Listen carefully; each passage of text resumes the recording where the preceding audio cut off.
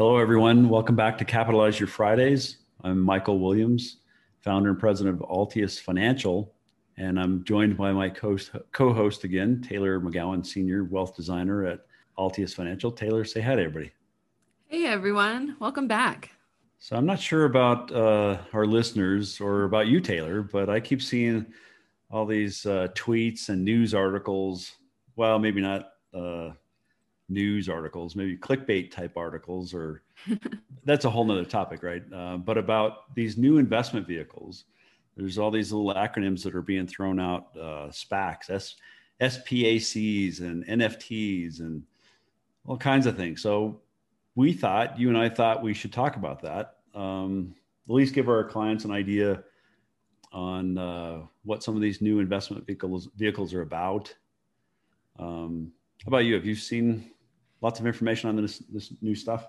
Yeah, so I definitely think you can't open a web browser without seeing some kind of investment vehicle and, oh, here's the new best thing. And it's interesting because stonks aren't really a real thing. If you've heard of that phrase, lots of Instagram memes are, oh, I invested in Apple, haha, stonks. Well, that is stocks.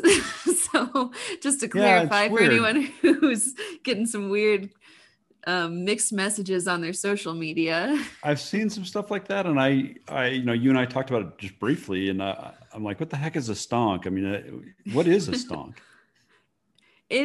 I don't even know if it's a millennial thing, but as a millennial, I seem to think it might be. It's just kind of like a way that we're making fun of becoming more investment oriented. I think a lot of people. So it's not necessarily saying anything about the value of a particular stock. Nope, not at all. Because I was thinking it was like, okay, I bought a crappy stock and I'm going to call it a stinky stock, and instead of it being a stinky stock, it's a stonk. Is that what they mean? No, not that I've seen. I tend to see it more related to like the growth oriented stocks. So I don't know if it's, okay, I'm taking more of a risk on this investment, but yeah, I think it's mostly just a joking. Yeah, it's funny how each generation has its own way of adding some humor to things when they're investing or otherwise. I remember, there have been a few times where we felt like, or lots of people, especially value conscious investors, thought we were sort of in bubble territory or things were overvalued, which some of our clients have at least heard me talk about. There were actually literally TV commercials where teenagers were flying around in helicopters to their newly purchased islands because they were making so much money hand over fist from day trading.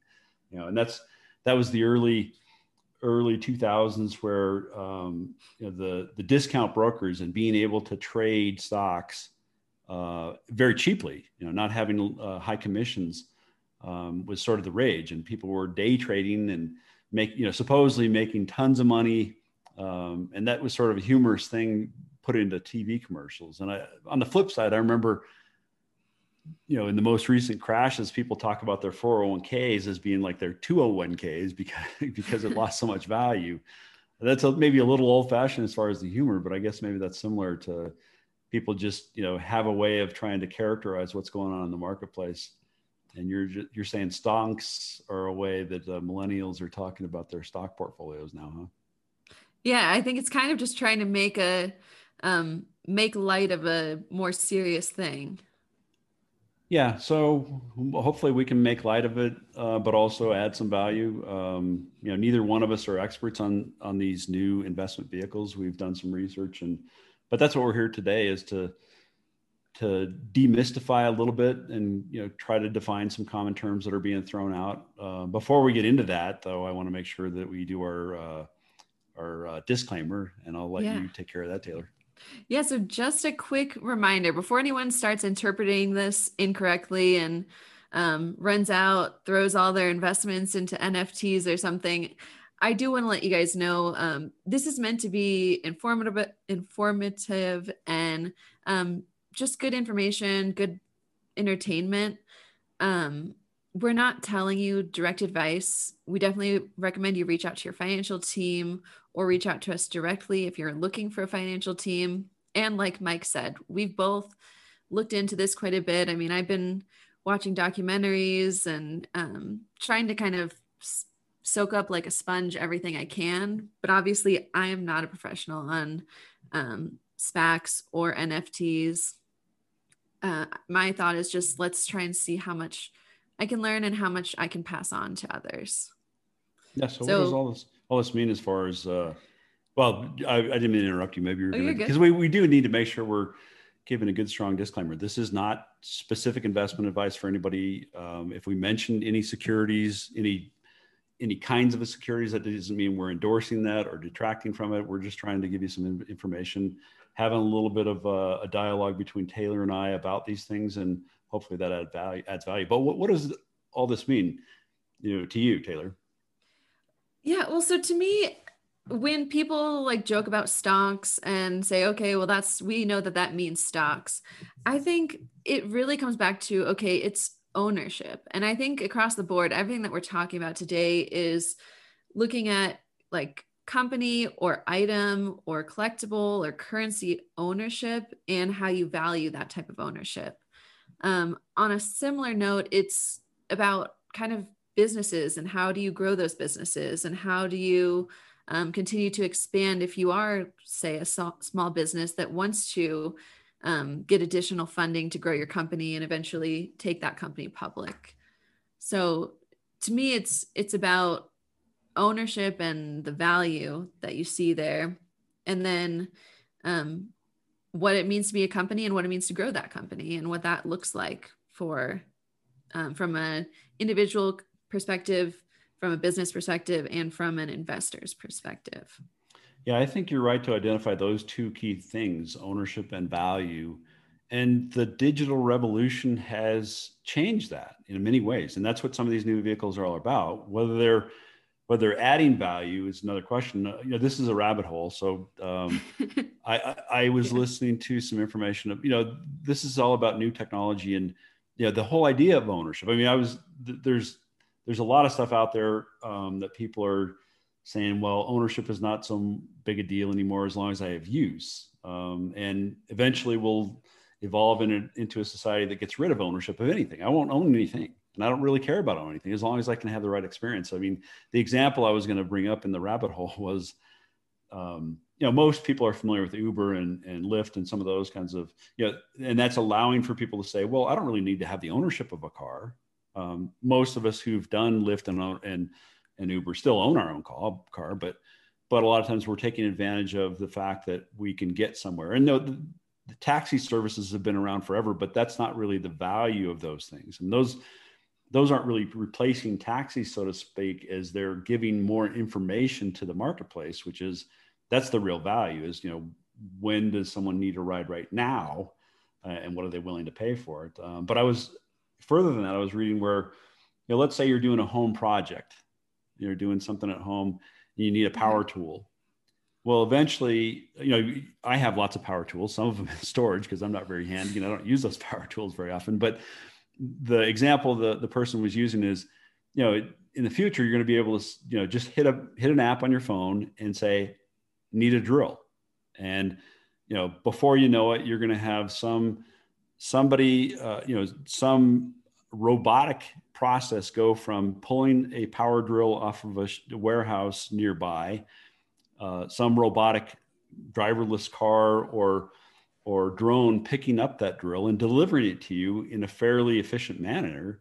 And then you being able to use it for a couple hours at a fraction of the cost of what it would take for you to own and store this drill, and then be able to put it back in some kind of pod and have it go back to the warehouse. And so you don't own anything; you're just using the drill when you need it. It's more of a I need something now, and I need the experience of having this tool right now, but I don't need to own the actual tool. That's different than these investment vehicles, but it's similar in the sense of saying the digitization of our world is allowing for us to get what we want, more of what we want, without having to own things. I mean, and going back to the car example, the reason why driverless cars are certainly Lyft and Uber are of value is that, as most people realize, most of the cars that we own just sit there in the garage or in our parking spot at work or the grocery store. 90% of the time, they're not being used. So it's a way to make assets more efficient. And that, again, that's a rabbit hole, but it is, in my mind, connected to this whole concept of digitization. Yeah, well, it's like, since we are transitioning to more of a service-based economy, we're not focusing on, okay, where do I store those drills or where do I store the car? It's, you can have a small location that you're living in and you don't need a huge garage and you don't need a storage shed in the back. You can just use things as needed. Right. I even saw that so far as I was trying to look at tents and camping gear. Mm-hmm. And the first link I clicked on was trying to rent me camping gear. And it was saying, oh, okay, well, use it for a weekend and we'll add in a flashlight or something. Well, yeah. And you were even the other day, we were on a call with a client and you were talking about making use of their property in terms of putting their raw land on the market to be able to rent out for someone who wants to camp instead of them having to go through the hassle of, going through the public forest service, which is already booked up or whatever it might be. Yeah, like developing. Getting a camp spot. So it's exciting, from that standpoint. It's exciting that you're in preparation for this podcast. You and I were talking about it, and you were saying, removing middlemen. And I think you're right. I mean, that's middlemen are always on the chopping block as far as a capitalist economy because it's a question of, are they adding value? Well, certainly they do in many ways, but they also have to say, okay, now is someone found a way around me? Yes. Has someone found a way around me to reduce the costs or go directly to the producers of value? And so middlemen, in one sense, we're all middlemen. I mean, there's not that many people who are totally value productive in everything they do. So they have to use middlemen for other things. That's the division of labor, but it's making it more efficient, reducing friction.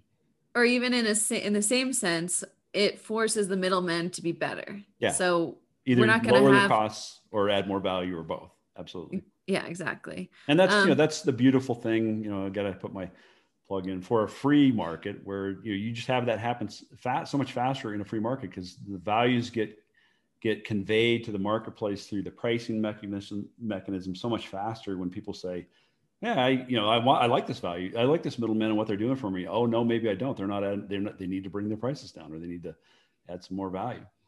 Yeah. Well, and kind of speaking of middleman, let's transition back to where we started with this. We were talking about stocks and we were going to transition to talking about SPACs. But before I really get into, okay, what is a SPAC? I think it's helpful to note that this all kind of comes from the concept of going public. So when a company says, okay, I need to get in more income or get in more funds, more capital in order to improve my business, they either typically do this privately through a VC or publicly. They can try to go public and just gather money that way. And there's a few different ways to do that. And so while we're talking about middlemen, the one that you probably have heard of the most, or at least the one I heard of the most growing up is, this company is doing an IPO. And so that's one of your options. It's an initial public offering. And that's where, so you're hiring underwriters and they're going through and saying, okay, well, what is this company worth?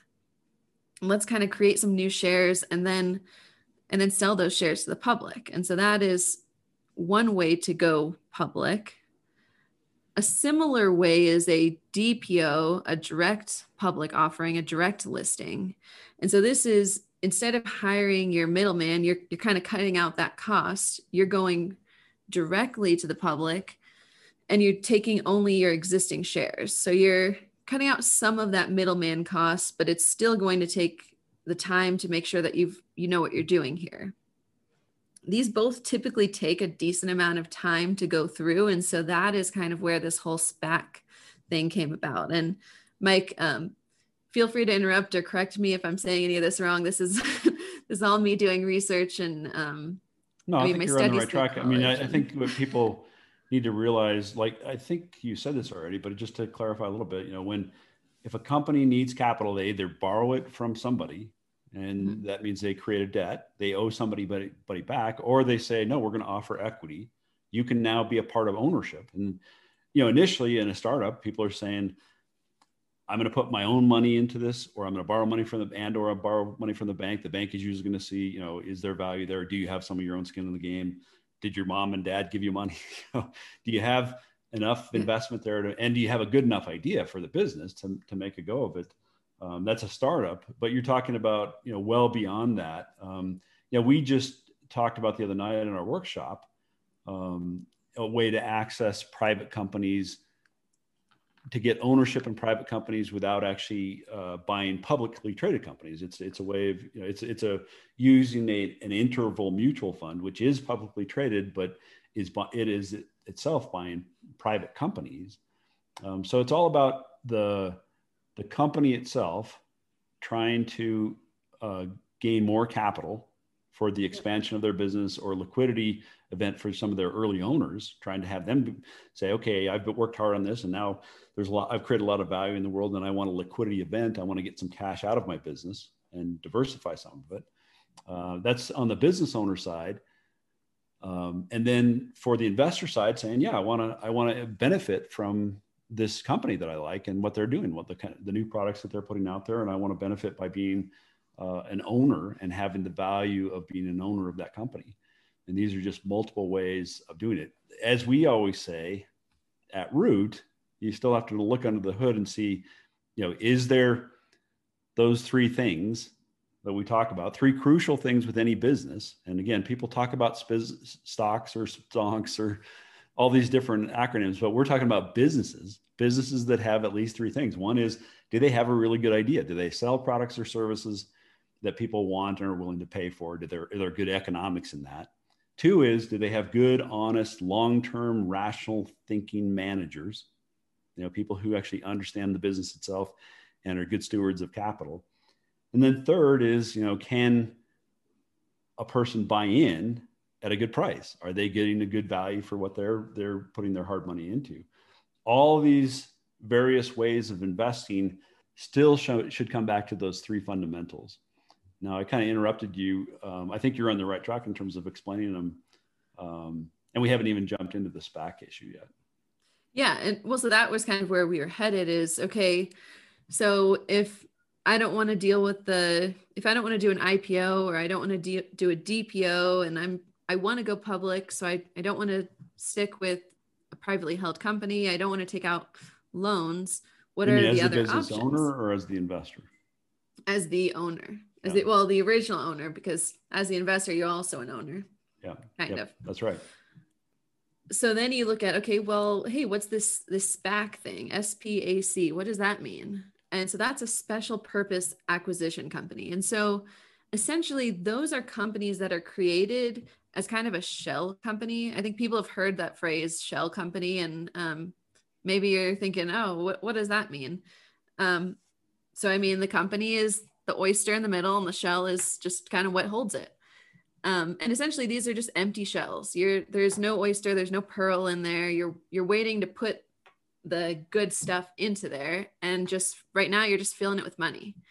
And there's no real basis of, okay, I'm putting money into this company because it's gonna build the next spacecraft and go to Mars. And that's what this company is. You're building it based on saying, okay, well, I know that the management for this company is X, Y, and Z, and I believe in them. They've done a great job historically, so I'm comfortable funding this. So that is kind of how they get around doing, there's a lot less regulatory and a lot less, I don't know, like they're not giving you all their balance sheets before you give them your money. If you're doing it before they choose the company. Yeah. And as a value investor, that makes me nervous because I want to look under the hood and say, what am I getting here? What's in, what's actually in this thing? And do I think there's value there? So that always makes a person like me nervous, when you say blank check type of SPAC. But I don't mean to interrupt your train of thought there. I think there probably is some good use for these things, but I think a person needs to realize that they're under less regulatory scrutiny than just a regularly publicly traded company. And that you don't really get to necessarily tell what you're investing in early on, right? Yeah, exactly.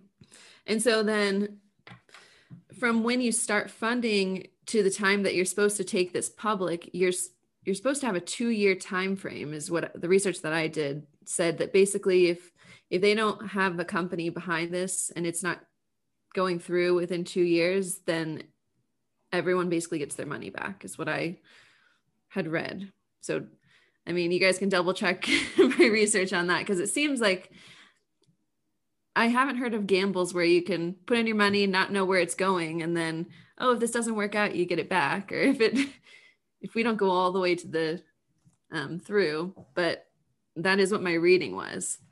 But then again, you could be investing in a company that if it goes through and it's a company that you don't like or don't believe in or isn't successful, then that is where you do actually lose your money. The interesting thing that I also read about these is you can actually invest after they choose what they're funding. So if you found that, okay, there's a SPAC that's funding your favorite company that your best friend is running, and as soon as they say, okay, this is what we're actually putting the money into, there is a way to get into that. And you can do that on like your TD Ameritrade. You just have to find out what the ticker symbol is for that SPAC. Mm-hmm. But the difference is typically when you're buying original SPACs, you'll be purchasing what's called a unit. That's typically comprised of 2 portions. So part of that is you actually owning shares in the company. So essentially, it's like you're buying stock in this company. And then the other portion is what's called a warrant. And so that's essentially an option to buy the stock at a future price. So it's basically an option to say, hey, at this price is how much you can purchase these shares at a future date. And once they go public, hopefully the price would be higher than what your strike price is or your purchase price would be on that warrant. But there's no real guarantees on those. So their special purpose, as in the title, their special purpose is to acquire ownership in other companies, right? That's their special purpose. And so you're buying into a company that's market or product is as a special mission to go ahead and go out there and buy companies that you don't know about yet. And you're getting access to companies that are potentially have high growth profiles and wouldn't normally be accessible to you in the first place. Yeah. There is the issue of dilution though, right? I mean, that always is the case for small investors, that they don't have, I mean, it's rare that small investors or even, medium-sized investors have the capital to buy in at controlling shares where you own 51% of the company and you have control over it. You're usually buying much tinier pieces of anything. And so you might be, you as a part of the special acquisition corporation might be diluting existing shareholders, and they might be diluting yours as well in terms of the ownership. And that's always a concern with that kind of, but that's typical for any kind of private company trying to get access to more funds. Yeah. Well, and another risk of these is, I had said before, okay, you can go on your TD Ameritrade account or your Fidelity account and purchase these. You really have to check with your custodian, because some custodians will hold SPACs, some won't. It really just varies. But from the research I did, if you're purchasing a warrant or you're purchasing a unit, as I said before, has those 2 different portions. So once you do this purchase, you actually have to call up your custodian and say, hey, now I need you to split this. So then they're splitting it between your warrants and your shares. So you've got a unit and then you got to divide it out. And oftentimes you're also paying $40 to $100+ to have them restructure that for you as a fee. Obviously, if it's something that's a special thing for the custodian to make sure that they're complying and tracking properly, then they're going to probably have a little fee on there to make sure they're doing it properly as well. Yeah. What else do you know about SPACs? Would you put money into a SPAC right now? Would you say the client should do that? Again, we're not giving any specific advice, but do you have sort of a feeling about this vehicle for clients' long-term capital? Yeah, I think if I knew about the managers, so if I said, I don't know, if it was like my best friend who's the best business owner I've ever met, and this person's been killing it and they've worked their way up and I've seen what kind of work they're doing and they're the one who's going to be the business manager, then maybe I'm more inclined to do with that. Yeah, but playing devil's advocate here, if it's your best friend, you probably got the family friends shares early on, right? They probably were talking to you about their idea and their company and maybe asked you originally for some founder stock, to put founders money in. So you maybe are already an owner. You already got the early money in. I'm talking about later money for clients or yourself or me, as portfolio managers and stewards of capital for our clients. That's kind of well after founder shares or, quote unquote, family and friends shares, the early money that goes into a good idea. Is it a good idea for clients or you? I think it's a very high risk. So I don't think it goes along with what we talk about as our value investment strategy. It's very hard to convince someone to say, put your money into something that you know nothing about. I think people do it all the time. People gamble, people buy lottery tickets. So would you put this in the bucket of, this isn't investing, this is gambling? I think if you know, because I did say that there is that point where, at least from what I'd read, it said that you can purchase into this after you know what the SPAC is funded with. At that point, you're likely not getting a good deal on it, but then you're at least hopefully before it has a public offering. And at that point, maybe that's a good investment. If it's a company that you'd maybe been following and waiting to see, oh, is this going to have an IPO or is it going to go into a SPAC or how can I buy into this? If it's something you're following, that's more likely a better investment. But I think you and I talked about this years ago where you said early adapters and early investments of this type are just typically very, very high risk. So I think people need to be aware that while this is investing, these are companies. This is probably someone's dream coming into fruition. This is something they've worked very hard for, I would assume. It is a very high risk. Yeah. And that's, again, both the positive side and the negative side. I mean, the wonderful thing about investing, especially in a free economy where people can bring their ideas to the marketplace and innovation is an important part of a dynamic and growing economy, trying to solve problems in a different way. That's what innovation is, right? It's trying to say, here's a different way to think about this. I gave the example of Uber. Here's a different way to think about transportation. Here's a different way to think about information or values that people have regarding transportation. And it's a way that's a beautiful part of a thriving market-based economy where you have that kind of innovation and you're bringing capital to where the good ideas are. The flip side is that most ideas, and I say this to people all the time, including my own ideas, most of the ideas that I have are not necessarily good ideas. They're probably going to fail. They're going to be stupid ideas. So you don't want to necessarily feed stupid ideas, but sometimes you have to feed stupid ideas to learn.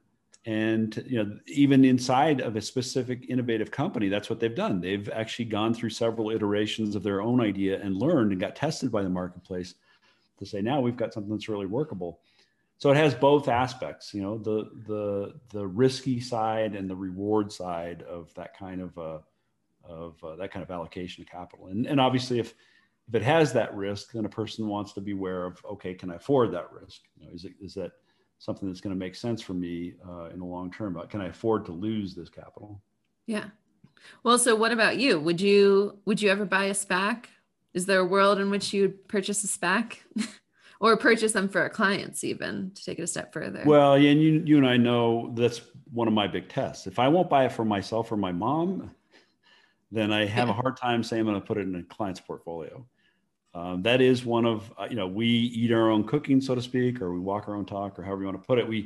We believe in putting our money where our client's money is. And that doesn't mean, my portfolio looks exactly like yours or any one particular client, because we're all in different life stages. We all have different relationships with money. We all have different financial circumstances, whether our income or whatever life stage we're at. And so risk can be different for different people. But I don't believe in putting money where, just saying, okay, here's a new thing, so I'll, use my clients as lab rats or something. Yeah. Let them go into the risk.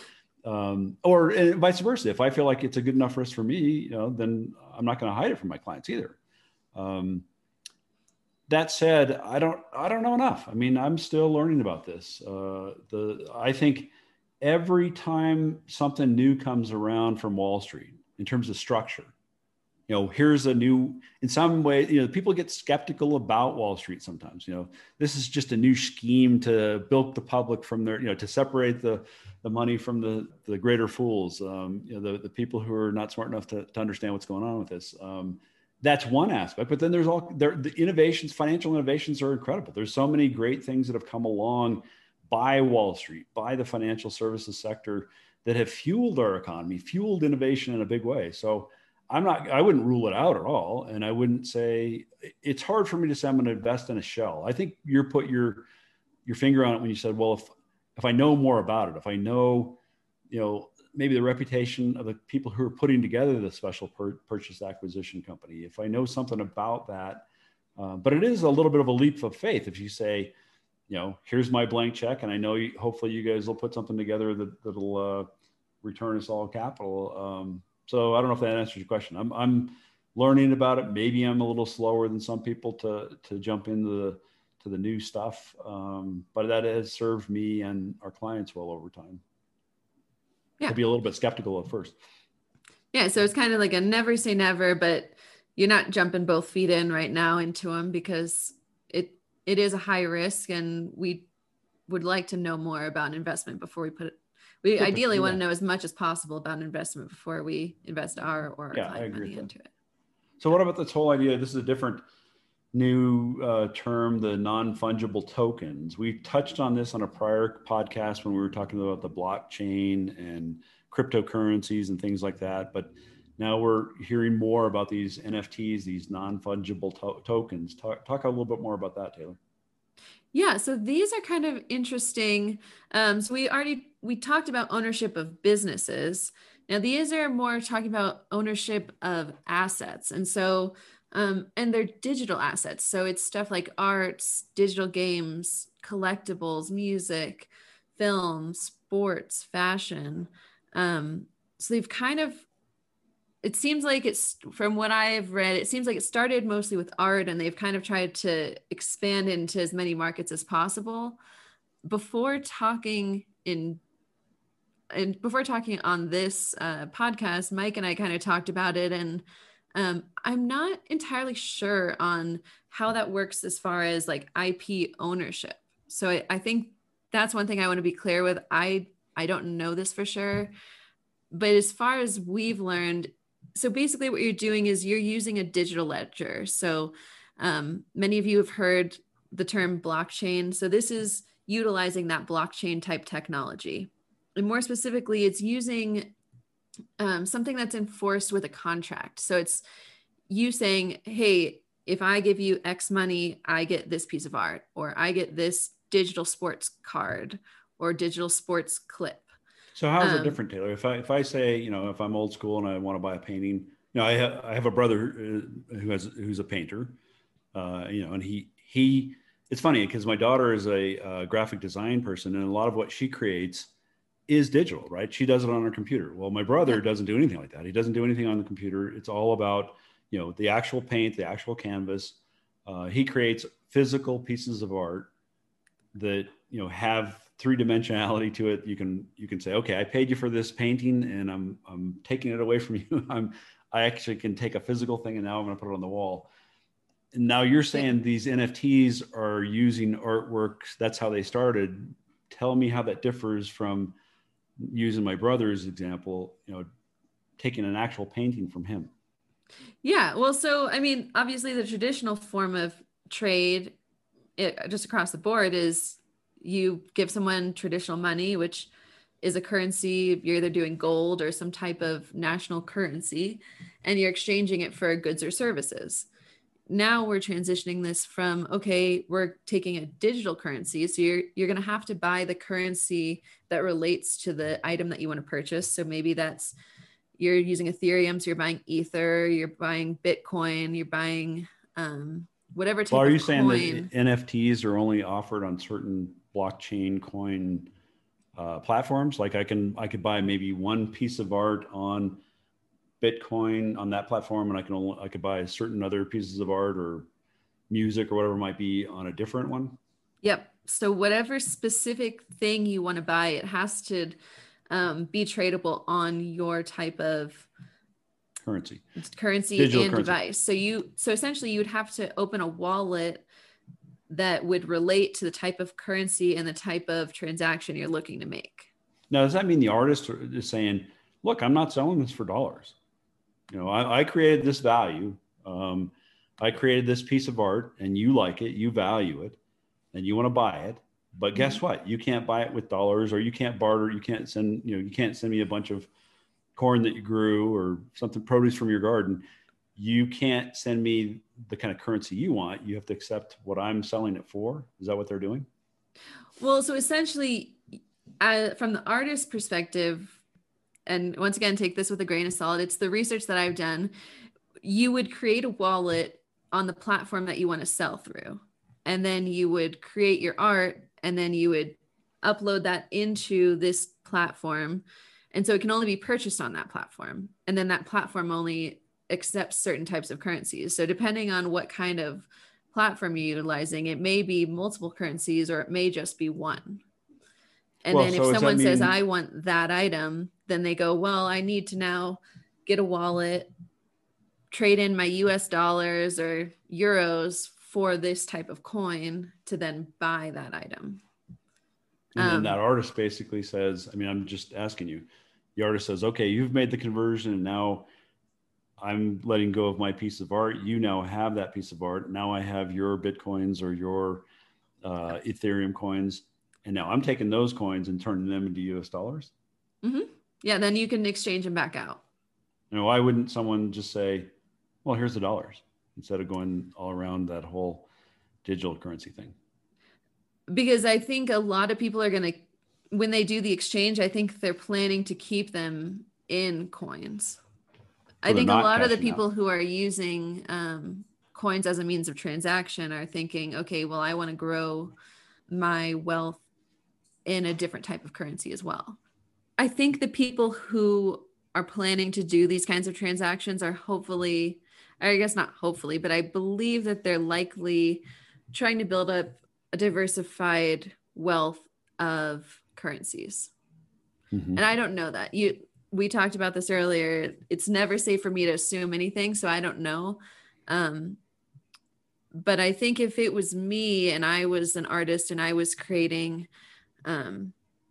these types of NFT type stuff, or if I was a singer and I was producing vocals that were then traded for funds, I would likely keep a portion of them in that type of currency, because both that would allow me to pay any kind of fees. So there's a phrase that I read that was gas fees, which is basically you paying to continue to host your NFT on that platform. So that allows me to pay any kind of fees I need in that process. And then if I want to trade, if I'm thinking, okay, maybe we always joked about, okay, one day you could maybe buy a coffee at a shop with another currency or something. So just for diversification purposes.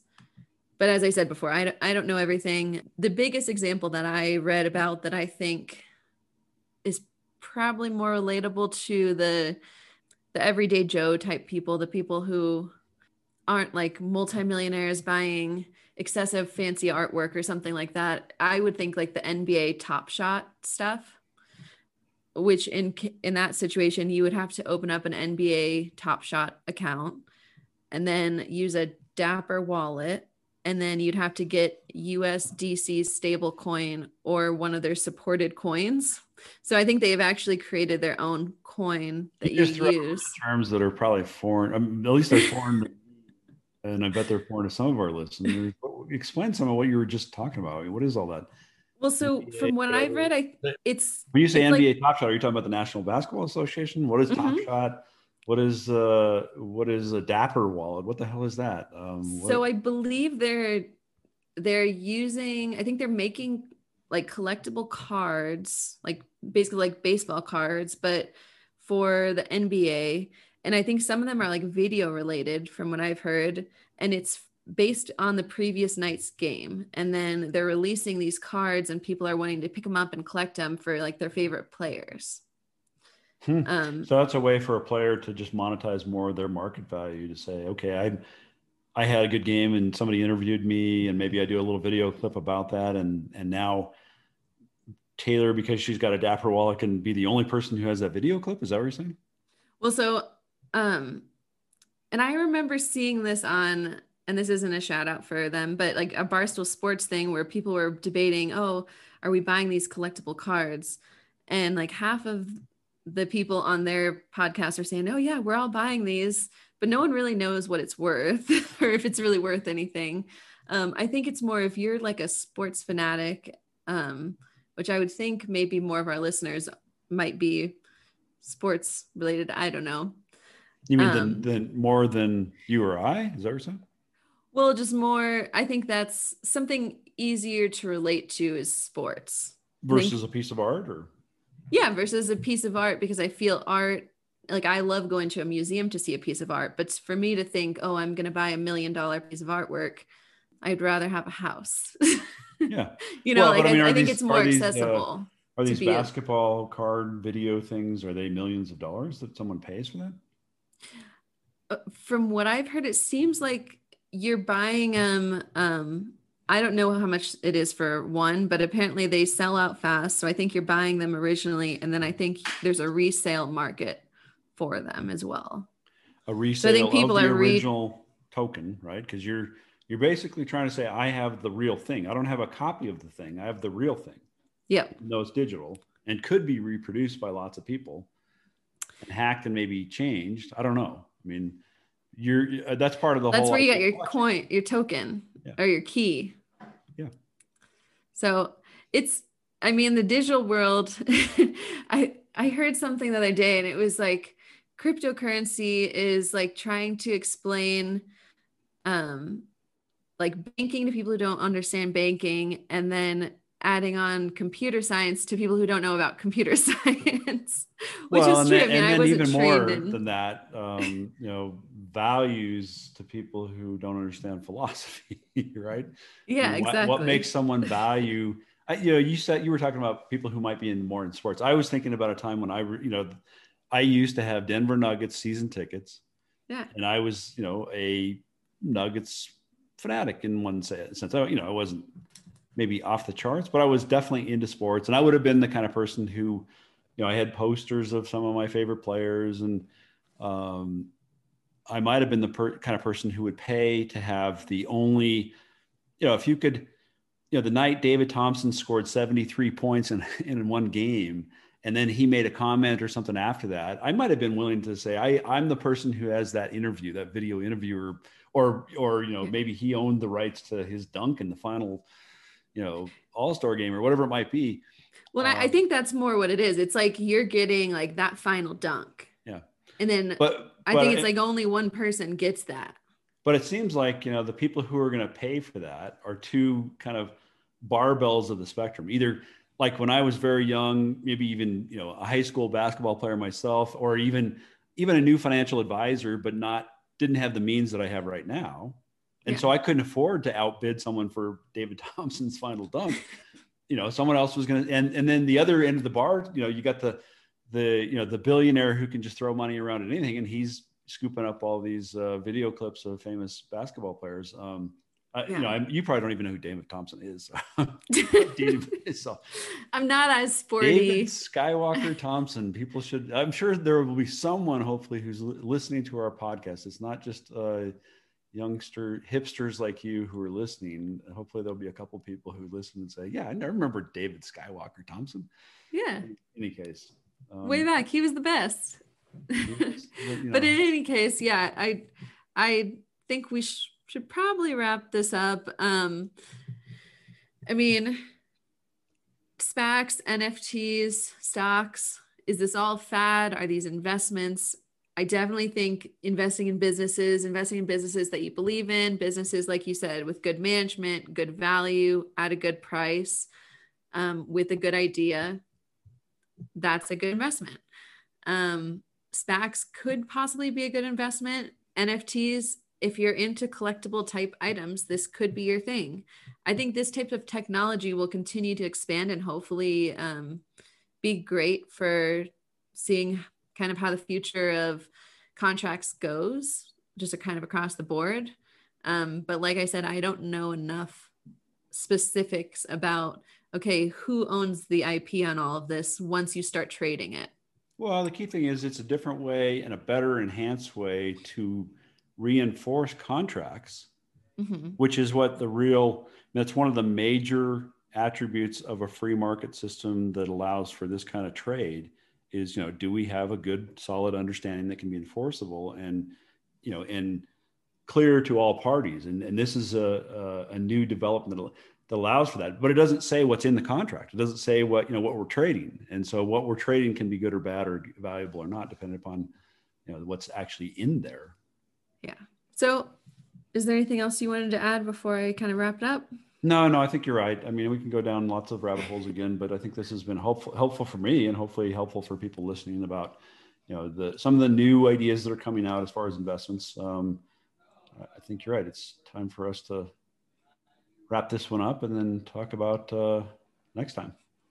Yeah. And if anyone has questions, comments, thoughts, if you have any feedback for us, I mean, I will post this episode to our social platforms. Feel free to comment on there even and just say, hey, I checked this out. Here's something you could add. Here's something that we should talk about next time.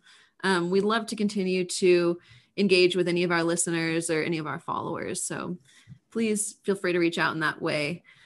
Once again, this is our 53-week challenge. So we're on week 20. Another easy one. We would like you guys to reach out to any of the moms or significant women in your life and just reach out, be positive, let them know that you appreciate them. It was Mother's Day yesterday. We're recording on Monday and posting on Friday. So hope you guys all were able to either spend in-person or virtual time with those impactful women in your lives. Last little wrap up, please follow us on all of our platforms. We're saved as Altius Financial, ALTIUS Financial. It's all typed as one word. We've got Instagram, Facebook, LinkedIn, and our podcast, which you guys are tuning into. If you have any questions for us, Michael@altiusfinancial.com, Taylor@altiusfinancial.com, or check out our website, www.altiusfinancial.com. Thank you guys so much for tuning in and joining us. I hope you guys have a wonderful weekend. Have a great weekend.